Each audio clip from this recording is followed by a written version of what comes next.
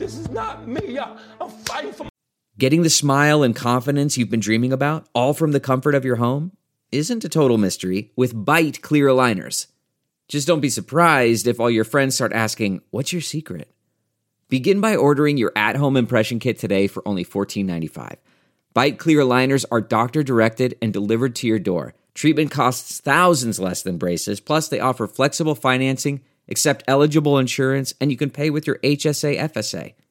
Get 80% off your impression kit when you use code WONDERY at Byte.com. That's BYTE.com. Start your confidence journey today with Byte. My life. Y'all killing me with this. I gave y'all 30 years of my career. Robert. 30 years of my career. Y'all trying to kill me. That was R. Kelly in a 2019 interview with CBS's Gayle King. And speaking of 30 years, R. Kelly is now headed to jail for the next 30 years of his life for federal sex crimes. So what does his current lawyer think about that sentencing?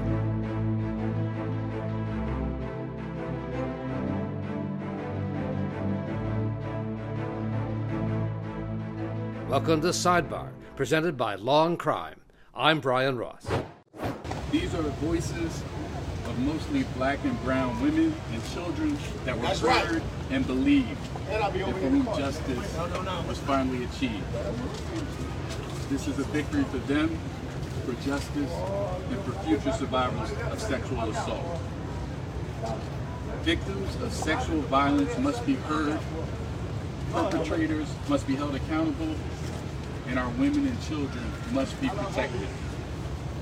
I hope this sentencing serves as its own testimony that it doesn't matter how powerful, rich, or famous your abuser may be, or how small they may make you feel. Justice only views the truth. That was Breon Peace, U.S. Attorney for the Eastern District of New York, speaking to reporters after the R&B singer's sentencing, calling R. Kelly a predator and a criminal. Well, someone who certainly disagrees with Peace is R. Kelly's lawyer, Steve Greenberg. Mr. Greenberg, thank you for being here. Good afternoon, Brian. How are you? Well, what's the reaction to today's sentencing? 30 years behind bars. I think it's terrible. I mean, it's an abomination. It's totally uncalled for when one objectively looks at the facts.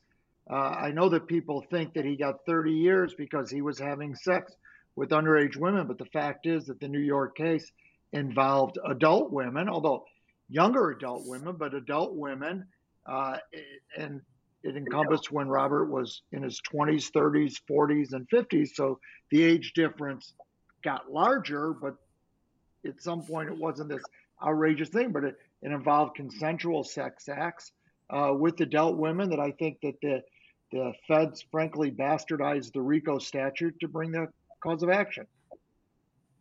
And women who testified today at the sentencing hearing talked about years and years of abuse and how he used his wealth and his talent to lure them into situations where he abused them.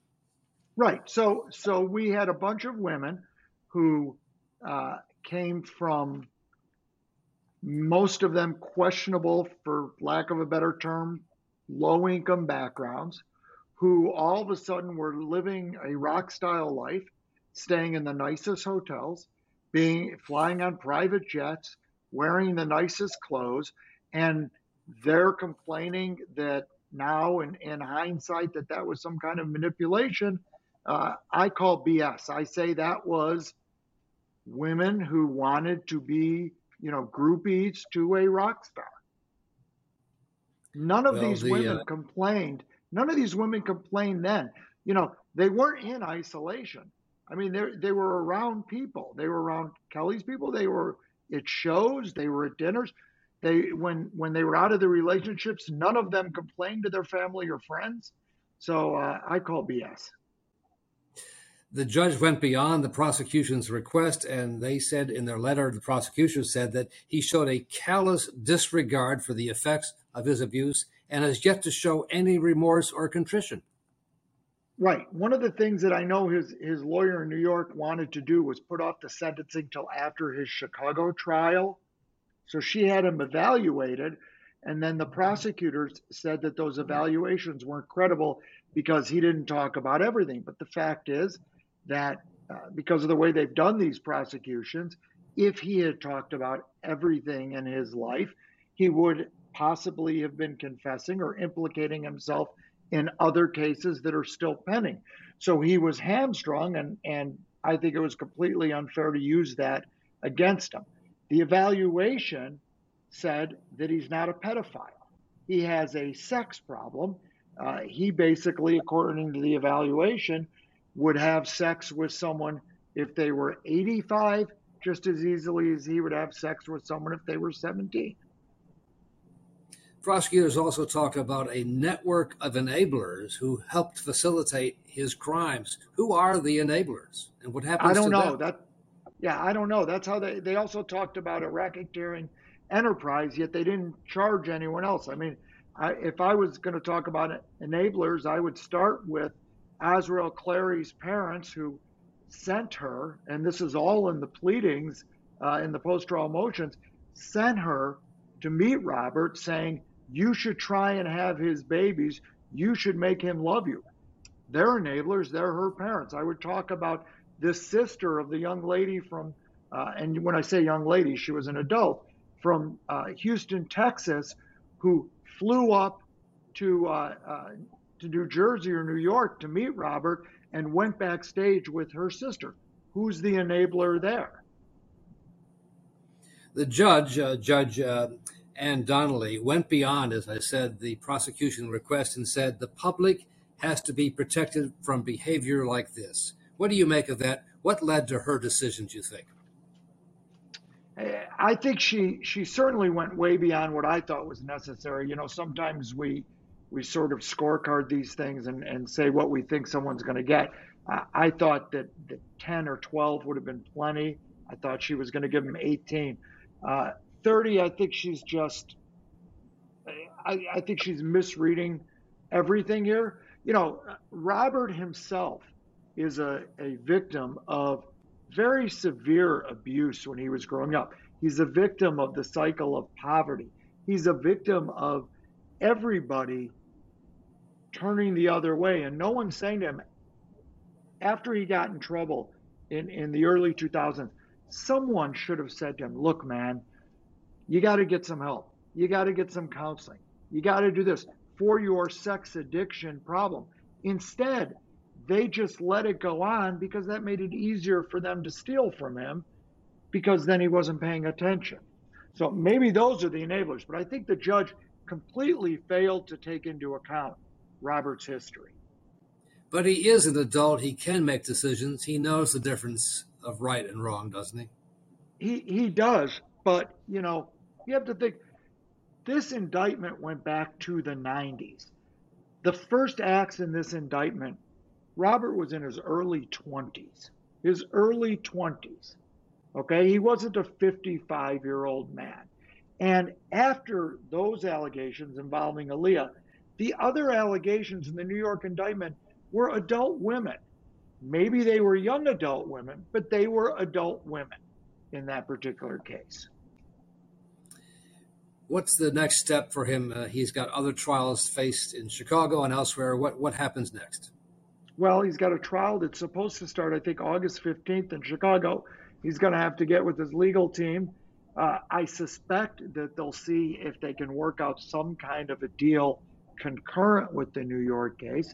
I know he's got very strong issues for appeal in that case, and I expect him to go ahead and appeal that case. I still have 4 cases that I'm handling for him in state court in Illinois. I plan on going to trial on all 4 cases. I plan on winning all 4 cases.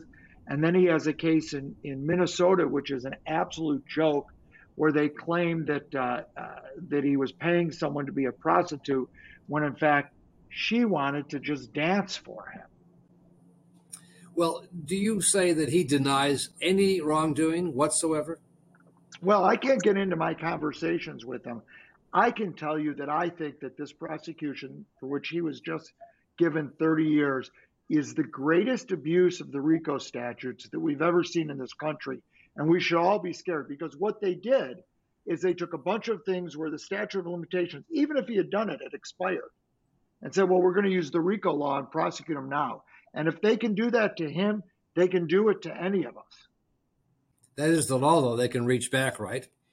Well, the law is they can reach back, but, Brian, I don't want to get too far down in the weeds, but they used, for instance, and I've spoken about this before, a 1944 New York law making it a crime to transmit a sexually transmitted disease. No one had ever been prosecuted under that law, as far as I know, in the history of New York State. It was a misdemeanor. Because he took the girl from New York City to New Jersey, where he performed a concert and had sex with her backstage, and she was his girlfriend at that moment in time, they said it was a Mann Act violation, making it a federal felony that supports a RICO charge. That's quite a stretch. If someone says to you that they're going to take a misdemeanor case and somehow make it into a federal crime and give you 30 years for it, and it's a misdemeanor that no one ever been prosecuted under, I think you'd be pretty hard-pressed to find any fairness in that. Was Mr. Kelly prepared for this day, and how did he prepare for this day? Well, he's been locked up for going on 3 years now. It'll be, I think, 3 years in July. And so every day I think you're preparing, but I don't think anyone is ever prepared to spend essentially life in prison. I mean, I don't think you can prepare for that at all. Every day is difficult for him because he's got to deal with other inmates. He's a celebrity. So, every interaction you have to be concerned about. He's gone from a life of private jets and fancy meals and big Hollywood events to living in an 8x10 cell with a metal toilet with no seat. It's terrible. It's sad. Is he on a suicide watch? I don't know. That you'd have to ask the marshals. But how is he taking all of it? Well, I haven't talked to him since the sentencing today, but I mean, he's a human being, and that's what I think people forget. He's a human being. I think anytime, look, when one of my clients gets sentenced to a day in jail, I feel for him. When they get sentenced to a year in jail, I feel for him. When I have to go visit them in jail, I don't like it. So I can't imagine what it's like having to actually live in jail. This is one of the more prominent of the Me Too cases, and one of the few cases so far that involve mostly African-American women who were the alleged victims. Do you see some sort of agenda here by prosecutors? Is that what you're suggesting? I don't think it had anything to do with race. I don't think that enters into it. In my opinion, I like to think that the prosecutors are above that. I happen to like the prosecutors who brought the case, but I don't understand why they brought it, because New York really had nothing to do with this. Only the allegation of herpes took place in New York. Everything else was other places in the country. So I don't know. They didn't have a stick in the game, so to speak.